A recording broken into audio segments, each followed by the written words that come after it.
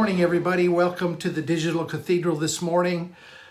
We are welcoming you from Houston, Texas. If you have never viewed us or you're not sure who you're watching or what's going on here, I'm Don Keithley. We've been doing this together now for, I guess, maybe 3 years or so, every Sunday morning, 10 a.m. Central Time. What I want to do this morning, let me give you a little bit of heads up on where I want to go for the next 4 weeks actually. I want to stop the bus this morning. Those of you that have been with me a while know that when I stop the bus, what I really mean is I'm stopping the bus so that everybody can jump on board to where we're at and where we're going. I have a lot of people that come to the Digital Cathedral throughout the week that are new. I get new messages every week. And everybody isn't up to speed with those of you that have stuck with me now for a period of time. So we stop the bus. I do this every once in a while. I've done it for years. Even as a pastor, I would stop the bus and let everybody jump on board and get in the right seat.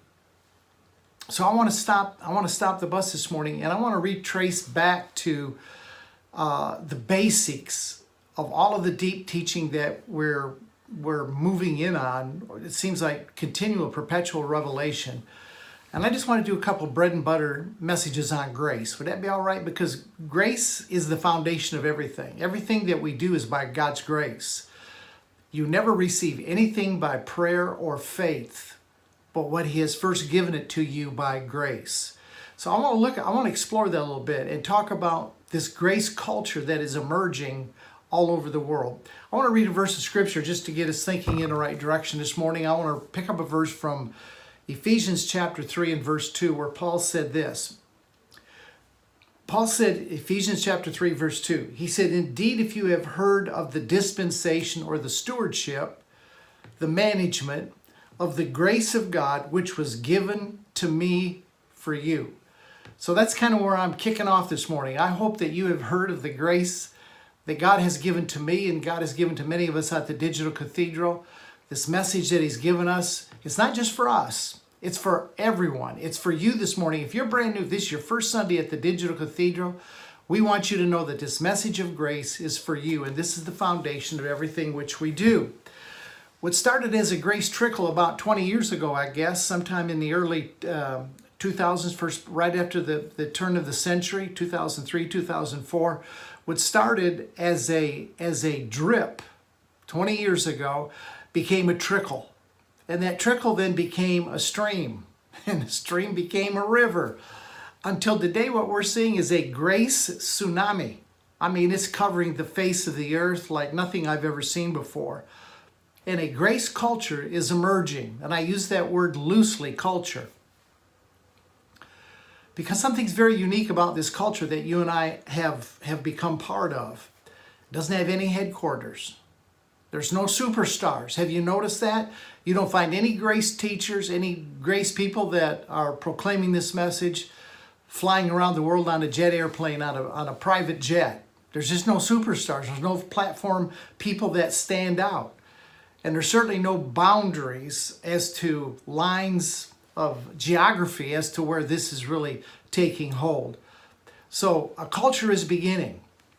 And a culture emerges whenever people have a common set of customs and traditions and codes that they share in common. And I want to talk to you a little bit for a couple of weeks about the culture that's emerging.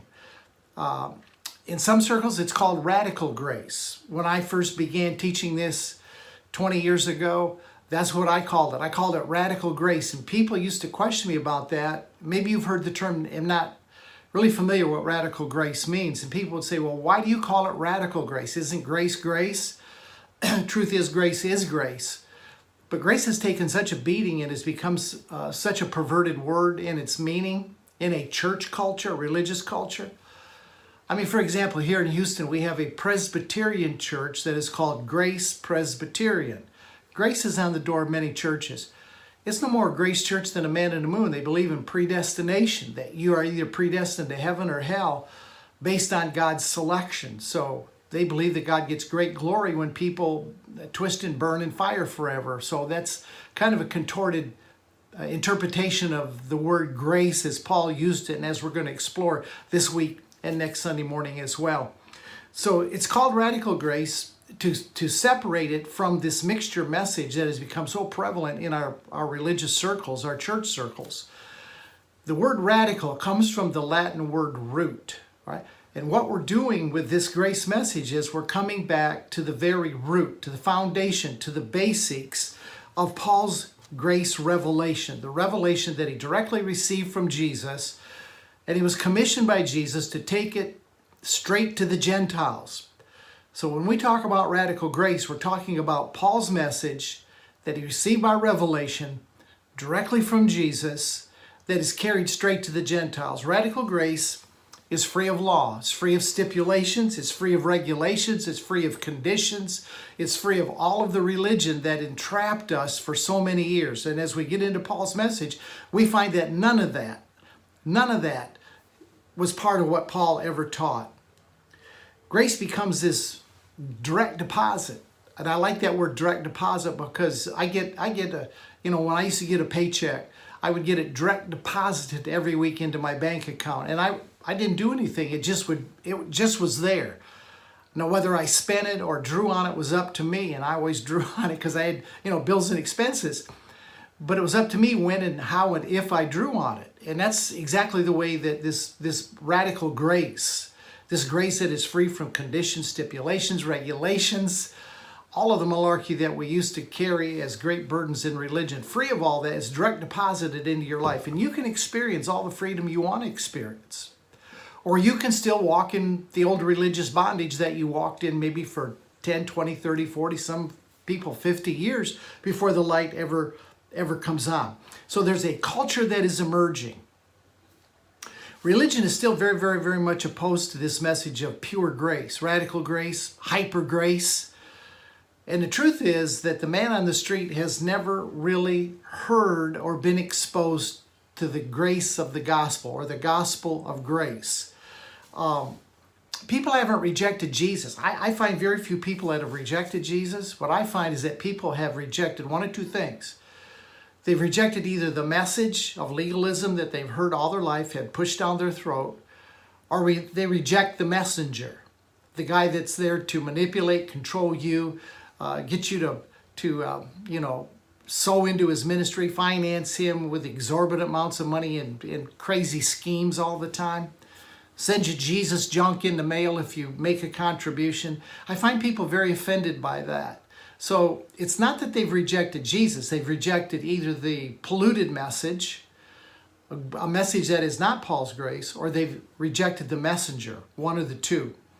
So a grace culture is emerging, and I want to give you some lines of distinction between religion and grace. And I'm not going to keep calling it radical grace, because when I talk to you about grace, I'm talking about a good news gospel that is free from law.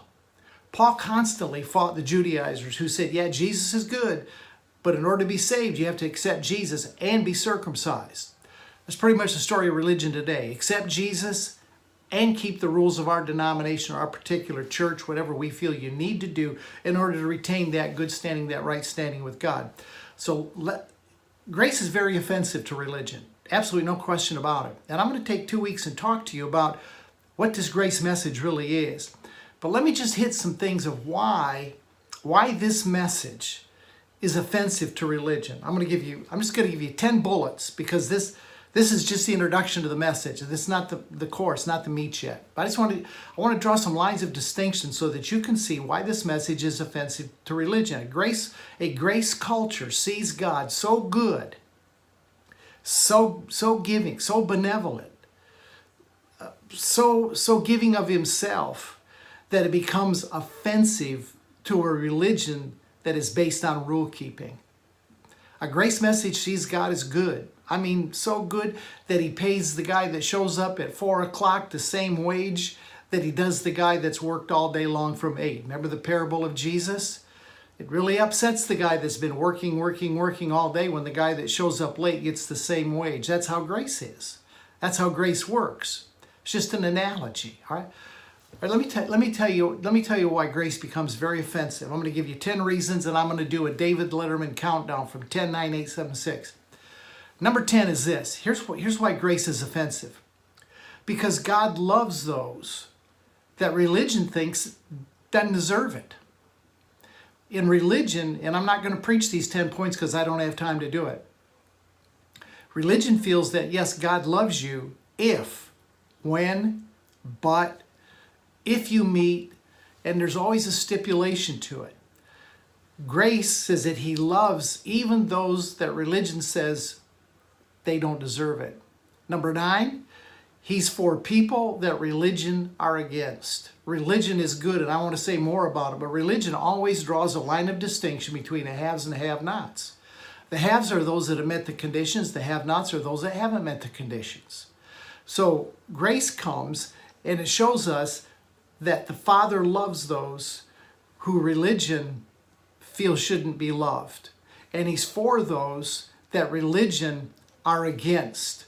Religion they're against people that sin. I mean, they can say we love the sinner but hate the sin, but that's not really what's in the heart. The heart is they see it as one entity, and it comes through that filter of you don't deserve it, and we're actually against you. You're not really welcome in our church. There are certain people groups aren't welcome in most charismatic Pentecostal evangelical churches. They can't hold a position, and it's because they've drawn a line of distinction.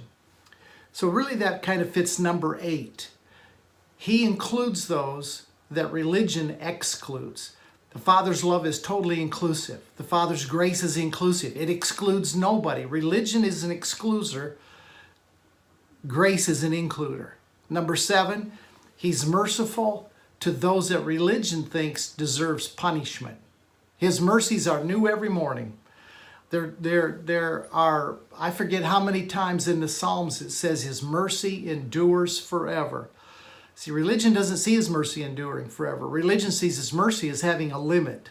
If at most the end of your life, wherever you stand with God at the end of your life, religion would teach you that's how far the mercy of God will go.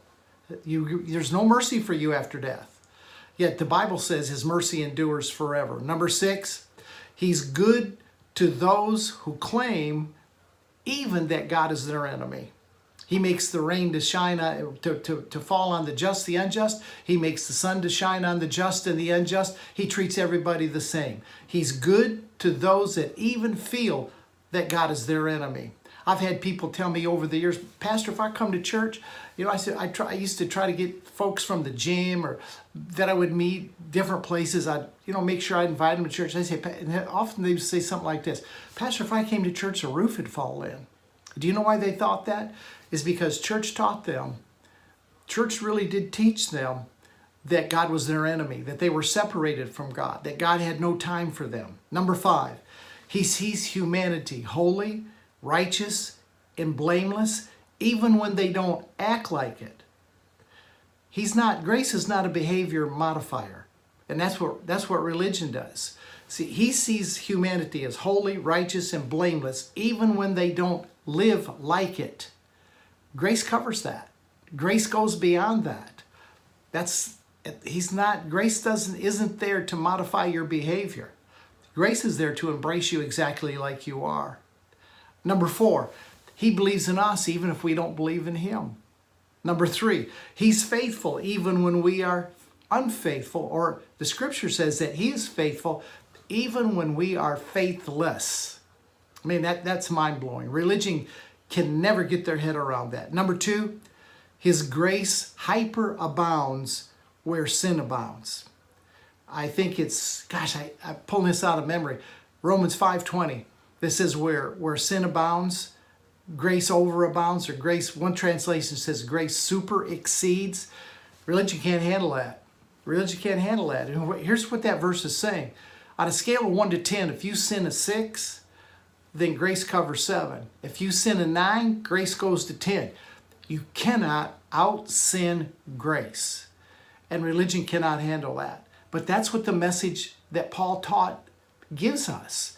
That grace will superabound. It'll go past anything that man does. It has nothing to do with your behavior. It's a gift. It's direct deposited into you. It's the favor of God that is given to us even if we don't merit it, which we don't merit it. But you can't merit it. And number 1, this is the number 1 reason. I think why religion really gets its back up about the message of grace.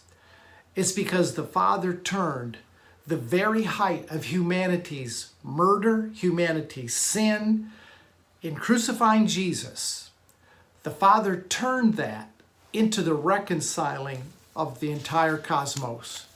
In 2 Corinthians 5:19, it says that God was in Christ. He wasn't separated from Christ. He was in Christ during the entire process, reconciling the world to himself. He didn't have to be reconciled to the world. He never left the world. He never put separation between himself and the world. Man put a separation in his mind. So at his worst behavior, his murderous, pit of what all mankind did in representation to Jesus by crucifying him, the Father takes that. This is how grace works. He took it and turned it around to the reconciling of all humanity. Come with me to Matthew chapter 12, verse 36, verse 37. I think you get an idea there why religion has such a problem with grace.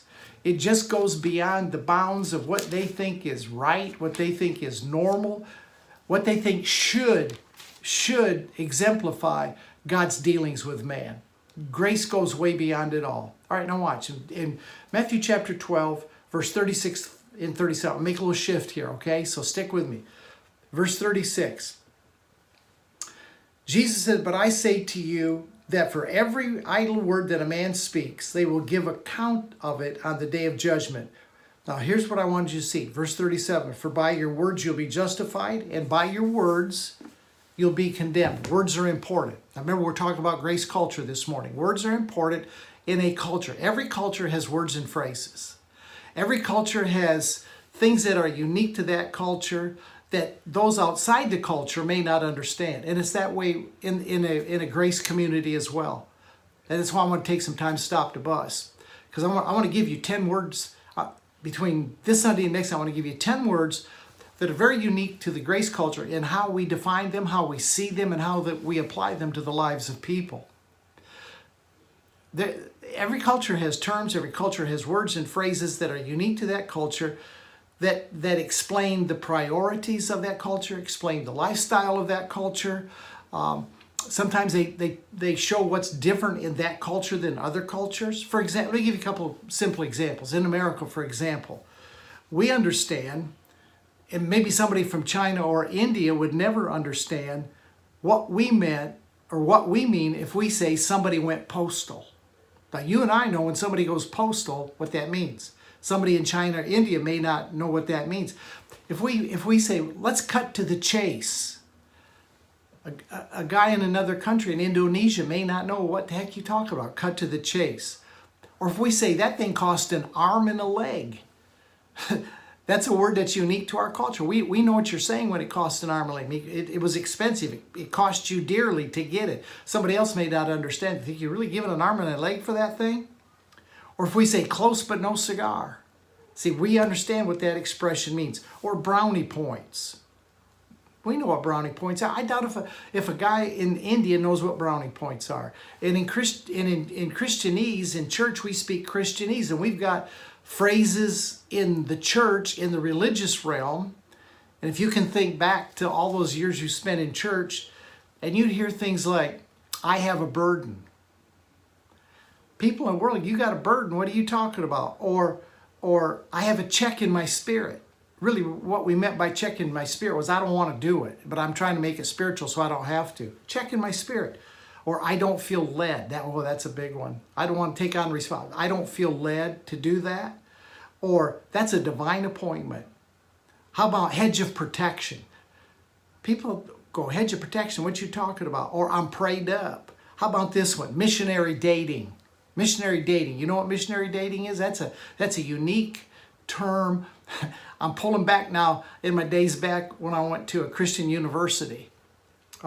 Christian dating was this. See, the thing among Christians is you don't date anybody that's not a Christian. You don't marry anybody that's not a Christian. That's what religion calls being unequally yoked. So what would happen in college is if you were dating a girl, I'll just use a guy. If you're dating a girl that's not a Christian, you could excuse it by saying, "I'm trying to win her to Christ." See, that's missionary dating. So that's a unique phrase in Christianese, maybe just a unique phrase among college students or young people. At least it used to be. Maybe that's not in vogue anymore, I'm not sure.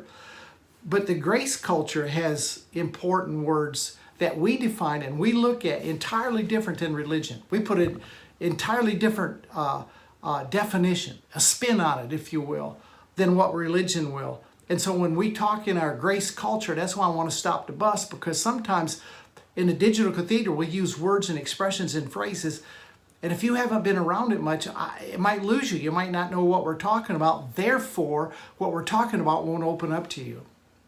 So I want to give you 10 words between this Sunday morning. I'm going to try to get out 5 today and 5 next week that define who we are and what we are as a grace culture.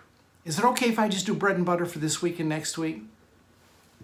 Then 2 weeks after that, for the next 2 weeks after that, I want to talk to you about what I feel God is going to be speaking to us in 2021.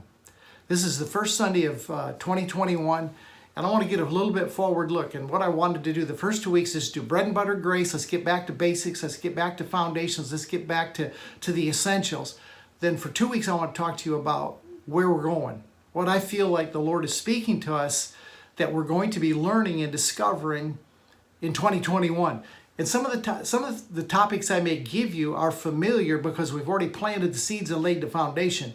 But I think 2021 is going to be a year we go a lot deeper into some of the things that we have already become acquainted with. So it's essential that if you come to the Digital Cathedral, that once in a while I stop the bus and I let everybody jump on board, so as the cathedral moves forward and we continue our journey, we can all advance together. Fair enough? All right, word number one. Word number one is this word love. This word love. The gospel of grace is not a solicitation to impress God with our love. When we use the word love in the grace culture, it's the Father's passionate declaration of unconditional love for us. Now, we're in some of the things in grace culture, we flip the script. Fair enough? When we talk about love, we're talking about an unconditional love that has no limitation from the Father to us. There's no qualifications. It's unqualified. There's no exceptions. There's no restrictions. There's no reservations. There's no theological fine print that you have to look for the loophole that how He's not going to love you. It's unmerited. It's undeserved. It's unearned love. There's no conditions to it. And this is what separates a grace culture from a religious culture, because a religious culture always puts conditions on unconditional love. You may remember that from your church days. God loves you so much if you obey. God loves you so much, but you must follow what He says to do. God loves you so much when you love Him. You draw close to Him, He'll draw close to you. That's Old Covenant teaching. Let me show you what Paul had to say about this. Ephesians chapter 3. You know, when you come to the Digital Cathedral, we're starting the year. I want to challenge you to bring your Bible. There's nobody's Bible that reads like your Bible. And sometimes it's just good to follow along the scriptures. Write them down, make a note of them, and go back and think about them during the week. Look what Paul says about love. Ephesians chapter 3, verse 18. He said that you may be able to comprehend with all of the saints what is the width, the length, the depth, and the height, and to know the love of Christ which passes knowledge. Now, love according to knowledge would have limitations and restrictions on. Paul says, I want you to get the height, the depth, the width, and the length of this love that He has for you that passes your knowledge. Now, here's why. Now, here's why it's important that we define the word love the way we do, without limitations, without qualifications, without restrictions. Because when we tap into that, and we do it by the eyes of the Spirit, we do it by letting Him love on us, he says this opens the door that you will be filled with all the fullness of God. Now I want you to notice in that verse, Paul didn't say, I want you to understand how much you need to love God. You need to really love the Father more. How many times we said that back in church days? You know, you just need to love the Father more. Love God with all your heart. But in this verse, Paul is really emphasizing, he's flipping the script. And he's saying, look, it's not your love to him. It's his love to you. Scripture says that we love him because he first loved us. If I can get the love of God into the lives of people, I'll tell you what, it opens up all kinds of dimensions for them. It opens up all kinds of doors for them. God is love. That's the very essence of his being. He can't be anything but that. John said, and this is the only definition I know of in Scripture, God is love. Nowhere does the Bible say that God is vengeance or God is wrath. All those words, when you look at them through the lens of love, it changes the definition entirely. You know, his wrath is an intense passion. It's an intense desire. And so when he pours out his wrath, it doesn't mean that he's going to beat you with a stick. It means that he has a deep, intense desire in opposition to anything that would cloud your vision of him and the love that he has for you. Love is the thing that absolutely takes us from religion to revelation.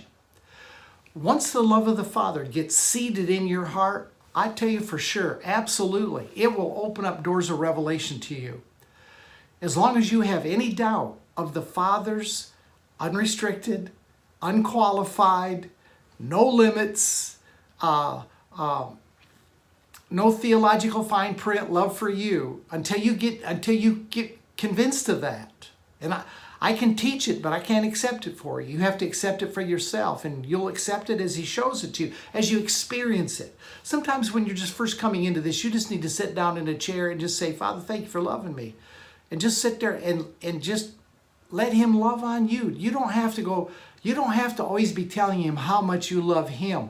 I think we flood ourselves with, I need to let him know how much I love him in hopes that he loves me back. That's religion. I got to tell him how much I'm committed to him so he'll be committed to me. That's religion. Now, I want to show you a verse of Scripture, and I want to show you how looking at it through different lenses will affect the way that you see God's love. Fair enough? All right, watch this. John chapter 14, verse 23. John chapter 14 and verse 23. Come back to the left a little bit and let's get over in John. John chapter 14 and verse 23. The Father's love for us is unbelievable, off the chain, off the charts good. It is what makes this grace culture different than a religious culture. A religious culture always puts a stipulation on the love of God. A grace culture puts no stipulation whatsoever. So we define the words differently. We take unconditional, agape, we take unconditional at face value of no conditions. We don't say he loves you unconditionally based on this condition. Now, let me show you just how looking at different lenses affects the way that we live. This 23rd verse of John chapter 14 says this, if anyone loves me, he will keep my commandments, and my Father will love him, and we will come to him and make our home with him. Now, let me read the first part of that verse again. You've probably all heard this taught in church. If anyone loves me, he will keep my word. Now, the way I taught this as a charismatic pastor for years was this. The way that you show the Father, see if this sounds familiar, the way that you show the Father you love him is by obeying his word. If you love him, you're going to keep his word. But now let me tell you what I think John is trying to get across here, what Jesus is getting across. He said, if anyone loves me, he'll keep my commandments. The commandments are not the point of emphasis here. It's the love. See, and we love him because he first loved us. You'll never love him more than you sense he loves you. That's the way he built us. We're responders. We respond to his love. And I think the reason people have trouble loving the Father, I know it is because they don't sense how much he really loves them. So in a grace culture, we turn the tables on this, and we don't say, look, you prove your love by doing his word. Very simply is this. When he loves you, you love him back, and you know what the result is? You keep his word. It's a natural happening. And it all depends on the lens that you look at that verse. So you can make it a verse of works, where you better keep his word, brother, because if you don't keep his word, you're not showing him that you love him. Or you can look at it through the lens of, when you love him, automatically you keep his word. That's just the way it works. So it makes a huge difference. All right, number two. Number two is the word unconditional forgiveness. And I'm not moving as quick with these as I'd hoped I would. Number two is unconditional forgiveness. This needs to follow right on the heels of unconditional love. The gospel of grace is not an appeal to engage in soul searching or fault finding. Do you remember how many sermons you heard before where the whole thrust of the sermon was to find something that you were doing in your life that was wrong, that would make you feel guilty, that you would search your soul, that you would do introspection to try to find out what was wrong with you? That's not what unconditional forgiveness is. See, unconditional forgiveness is the declaration that you have been completely and eternally forgiven, just like you are. Grace doesn't demand you change anything. It tells you that you are not only unconditionally loved, you are unconditionally forgiven. All right, let's look at a couple scriptures. Colossians chapter 2 and verse 13. Right? Colossians chapter 2 and verse 13. Watch this. This stuff gets so good. When you see it through the lens, when you read this through the lens of unconditional love and unconditional forgiveness, it changes your entire world. Now watch what he says in verse 13. He said, "And you being dead in trespasses and the uncircumcision of your flesh." All right. In that position, and you being present tense, you being in that position, in your trespasses or in your sins, in the uncircumcision of your flesh, following the dictates of the flesh, doing whatever you felt like doing. In that situation, you were jacked up, messed up. All right, in that condition, look what it says. He made you alive together with Christ. He didn't say, you come ask me for forgiveness, I'll forgive you, and then I'll make you alive. He didn't say, confess all your sins to me and repent and bawl and squall at the altar for an hour and tell me how sorry you are, and maybe I'll release forgiveness to you and give you life. No, that's not what it says. This is how unconditional forgiveness is. This is what makes a grace culture different. Paul said, when you were in the middle of your worst day, the middle of your worst time, the more disobedient, the more rebellious you were. If you were the prodigal in the pig pen, you weren't the faithful boy back at the house that always did what the father wanted. On your worst day, in verse 13, he says he made you alive together with Christ, having forgiven you all of your trespasses. Now, I don't know what that says to you, but that says to me, man, that I don't have to get uptight. I don't have to worry about if I make a mistake or even willingly do something that I know is wrong. And that's what puts people in condemnation. There's no condemnation to those that are in Christ. And you were placed in Christ before the foundation of the world. There's no condemnation. He's removed the condemnation. In fact, John says in John chapter 1, verse 29, John's standing out there one day and he points at Jesus and he says, right there he is, man. There's the Lamb that takes away the sin of the world, not the sin of the Christian, not the sin of the church member. He said that Lamb right there, it takes away the sin of the world. You know, if you trace the sacrifice of a lamb, it started out that there was a sacrifice of a lamb for one life. And then we find in Exodus where there was a sacrifice of a lamb for an entire family. Remember that when they came out of Egypt, they sacrificed one lamb, covered the doorposts in blood, and they consumed the lamb. That was a lamb for a family. If you follow on, it became a lamb for a nation. But you know what it was now? And this is the way the Father planned it and slew the lamb before the foundation of the world. It is one lamb, Jesus, for the sin of the entire world. Went from one person to a family to a nation. Now, the consummate, ultimate lamb is the sacrifice for the entire world. John said later in 1 John chapter 2, verse 2, it says that not only is he the atoning sacrifice for your sins, but he's the atoning sacrifice for the sins of the world. So what are we doing over here confessing all of our sins all of the time? Here's what a grace culture stands for. Confessing your sins does not change God one iota. He's not waiting for you to confess your sins to forgive them. Now someday I'll take on 1 John 1:9. You need to go study that for yourself and get it in context. He's not waiting for you to say, Father, I'm so sorry, and then he forgives you. That's not how he works. Confession of sin does not change God. Doesn't change his view towards you. Doesn't change his stance towards you. Doesn't change his position towards you. It may change you in your mind toward him. It may cleanse your conscience.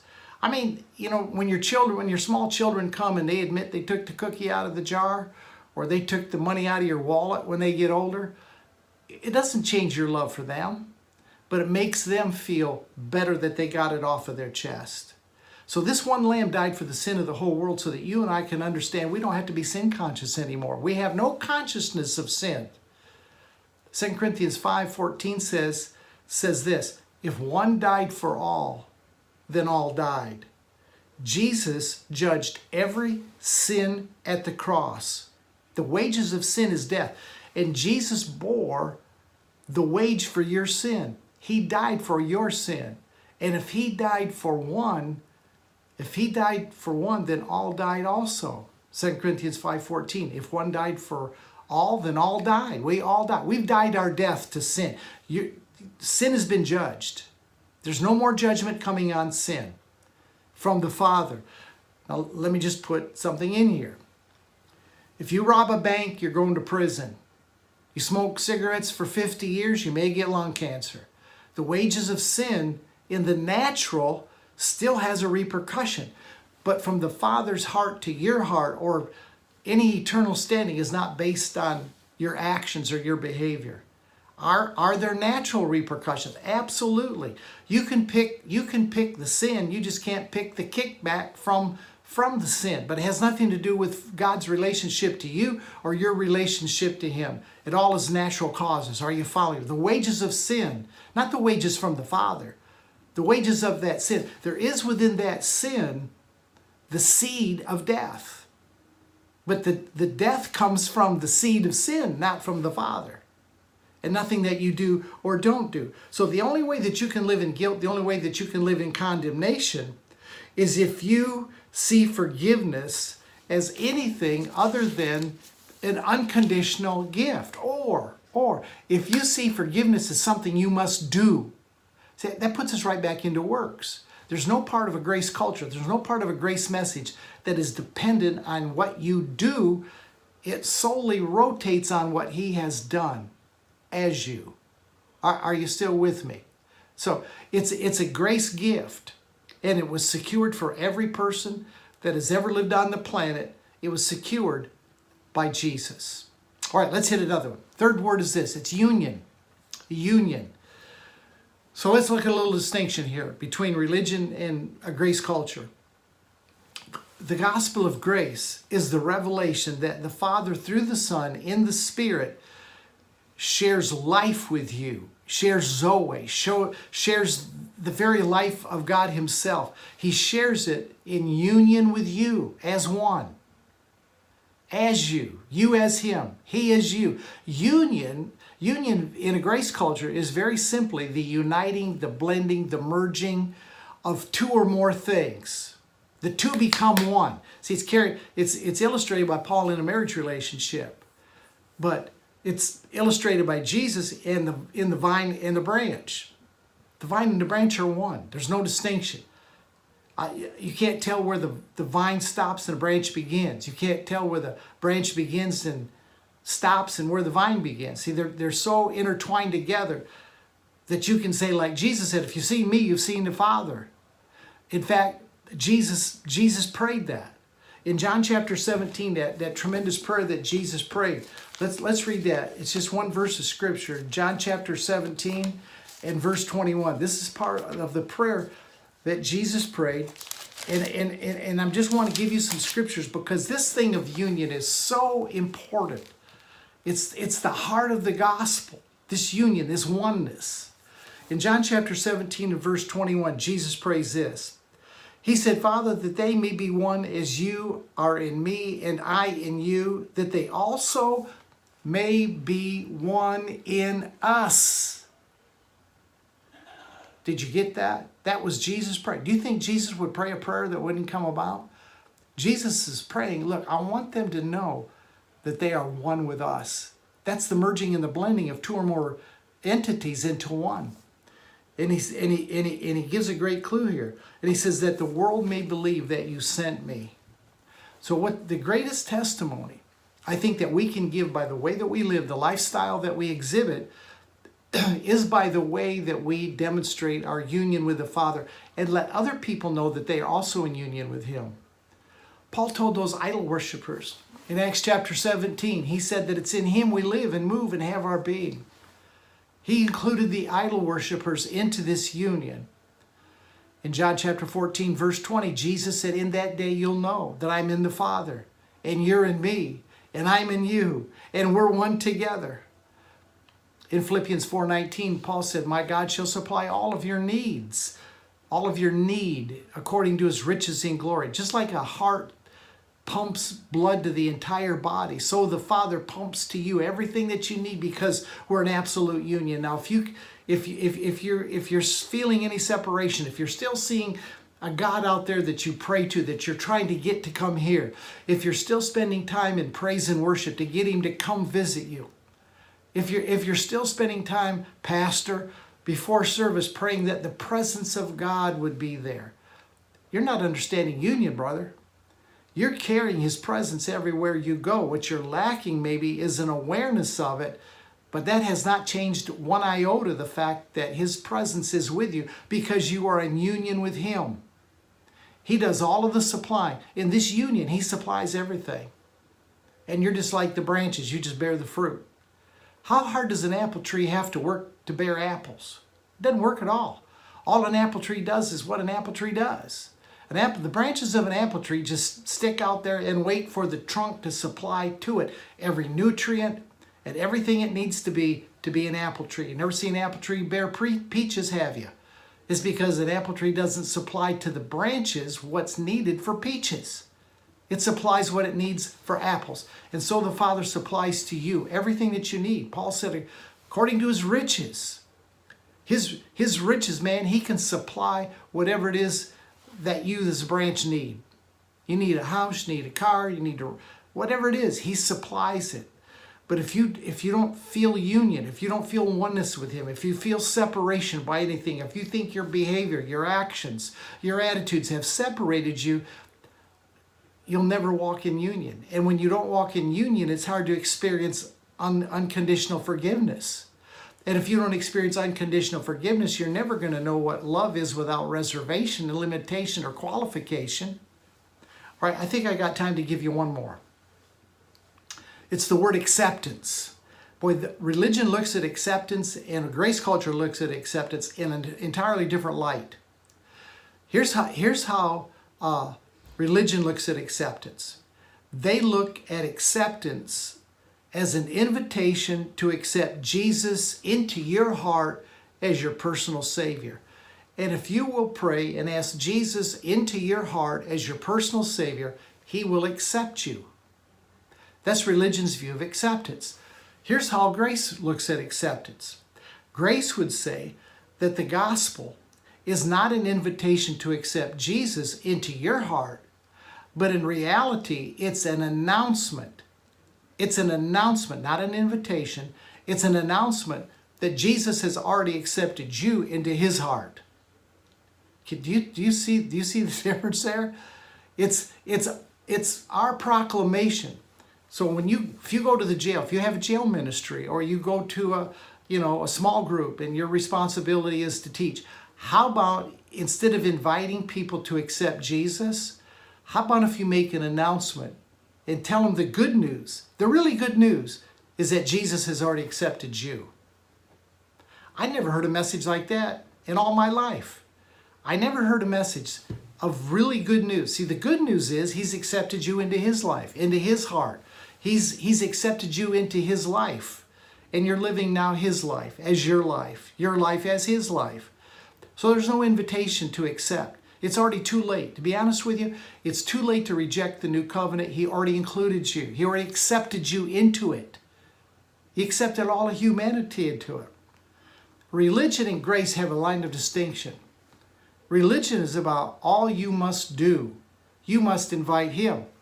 Grace is all about what He has done for you. Religion basically always has been, still is, religion basically is man's attempt to reach God. Grace is the good news about God's endeavor to reach all of us through Christ. Religion looks to exclude through accepting or not accepting of Jesus, and grace looks to include and bring together. All right, here, for example, 1 Corinthians chapter 15 and verse 22 says this: just as all die in Adam, and religion leaves it there, everybody died in Adam. The rest of verse 22 says, even so, or in the same way, shall all be made alive in Christ. Now you can make that message a message of exclusion and say, if you're in Adam, then you got to get in Christ. Or you can make that a message of inclusion, as Paul meant it, by saying, you know what? That race died at the cross. Adam's race died at the cross. Jesus went to the cross as the first Adam and arose out of the tomb as the last Adam. And you in him resurrected also. So they might have died in Adam, but now all have been made alive in Christ. All, from the beginning of time to now, all have been made alive in Christ. Nobody's excluded. Nobody's outside the circle. That's the good news, man. That's the gospel. That's what Paul was proclaiming, and church has taken it and has perverted it and twisted it around to become a religion of works and efforts and striving and trying to please. It's none of that. It's none of that. It's rest. It's relax. It's take a deep breath. Take a chill pill. He's already accepted you. He's already loved you. He's already forgiven you. And do you know what that does? People say, well, you're just letting people live any way they want to. No, I found that when people get a hold of grace, when people get a hold of how much God loves them, irregardless of their response, matter of fact, he doesn't need a response from you for his love to saturate your life. I find that when people get a hold of that unconditional forgiveness, that they're totally forgiven without them asking for it, begging for it, pleading for it. And when they begin to see their life of union as one with the Father, regardless of behavior or actions, that that's what he's done for us. And when they see this thing of acceptance, that it's not about me accepting him, but he's already accepted me, I find people's love for the Father grows exponentially. It doesn't turn them out into the world. If you see the message that way, then you don't understand grace. Because grace loves you into effortless change.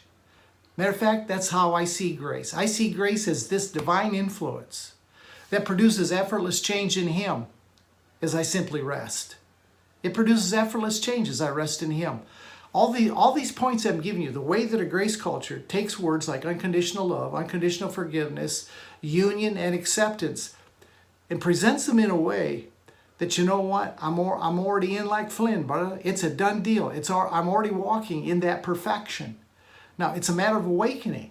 It's a matter of consciousness. It's a matter of the eyes of our understanding being enlightened. It's a matter of helping people see who they've always been, what they've always possessed. That's what separates a grace culture from a religious culture.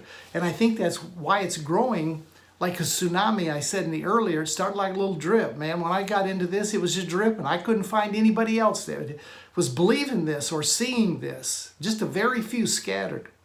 Then it became a little trickle, and then a stream, and then a river. Now it's spread all over. And religion is in a heap of trouble. The organized church is in a heap of trouble because it's either gonna turn to the gospel of Paul and the way Paul taught it, get back to radical, get back to the roots, or it's not going to survive. Absolutely, it's not going to survive. All right, let me kind of begin to bring this train into the station. I hope you've seen this morning that really grace is the power of the gospel. Paul said it's the power of God unto salvation. Salvation is not one of the 10 words, but it maybe should have made the list, because salvation is the word sozo. It does not mean a ticket to heaven.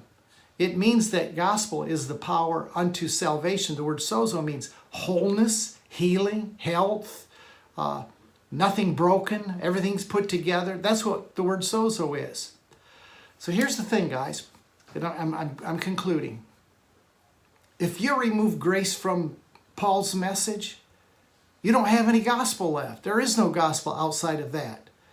What people have heard in religion is not Paul's message. Not Paul's message at all. In fact, what people have heard for generations, Paul would call another gospel, which is a gospel of works, a gospel of effort, a gospel of you must do. And what they've heard is another Jesus. They've heard a Jesus that failed in his mission. You did not hear most of your life about a Jesus, Luke 19:10, that came to seek and to save that which was lost. That's Jesus. What you heard about is a Jesus that failed in his mission. He might be seeking the lost, but he's only going to get to save a few. There's just going to be a few that make it. The vast majority of people are going to burn in hell forever. That's what religion teaches. That's not what grace teaches. Grace teaches Jesus came to seek and to save that which was lost. Problem is the church has heard it so long, and this is really what we're up against. The church has heard another gospel and another Jesus so long that they have now believed the lie, and they have thought that what Paul called another gospel and another Jesus is now the gospel and the right Jesus. They've totally abandoned the message. So when we come, like at the Digital Cathedral, when those of us that have embraced Paul's teaching on grace, when we begin to teach it, they call it heresy. I've had people say, that's just too good. That's too good to be true. That's what the gospel is, my friend. The gospel is good news that is too good to be true. That's what it is. Paul's message is faith apart from works. Paul said this. Paul said what the flesh, what effort, what striving, what discipline couldn't do. And that's what the law highlighted. The law showed us we couldn't do it. Paul said what the flesh could not do through its effort, its discipline, and its striving, the Father sent the Son to fulfill in his flesh. He did it by sending his Son. Paul taught that when Jesus said it was finished, that there was nothing more we could add to it. That the work of Jesus was totally finished. Mission accomplished. Done deal. It belongs to everybody. Religion teaches it's finished. What Jesus really meant, that religion would say, it's finished if you believe it. It's finished if you receive it. It's finished if you confess it and speak it with your mouth. And if you don't, then it's really not finished. And he didn't really come to seek and save the lost. He just came to seek the lost, but it's up to the lost to find him. I found the Lord. It's up to us to find him that we can be saved. Do you see the line of distinction? Do you see the difference between what we clung to maybe for a long time, and those of you that are new to the Digital Cathedral, it's still fresh in your mind. Me, it's just kind of like a memory in the back, and I look at it, I can't believe I believed all that stuff. So crazy, so ridiculous, so separate from what Paul taught. This is the good news. This is the gospel. All right, next Sunday morning, I'm going to pick up words number 5, 6, 7, 8, 9, and 10. And I got a little bit I want to add to it. Wednesday night, we'll take this a little bit further. Let me just say again, it's always good to be with you on Sunday morning. I enjoy this time together so much. I love to go back and read your comments. And you can do two things. Make sure you subscribe to this channel. That way when a video comes out, you'll know it. When a new teaching comes out, you'll know it. Make sure you subscribe. It also positions this teaching on YouTube in a good place. And the second thing is, make sure you're there on Wednesday night on Don Keithley Ministry page on Facebook. If you haven't joined it, come over and join. It's a private group. If you have friends you want to bring over that are open to the message, bring them over. We'll make sure they get in. Wednesday night live, and now we're doing it 7 o'clock Central. We moved it back from 8 until 7. We're doing a little bit hour early for the people on the East Coast. Thank you so much for your love, your support. Thank you it's a brand new year. If you want to become a monthly partner with me, I would appreciate it. It helps in the expenses and the ministry as it carries forward. I mean, you have a chance to invest in a message that is changing lives, changing the lives of people. It's changed my life. I know it's changed yours. So thank you for your support and your prayers. We'll see you next time at the Digital Cathedral. God bless.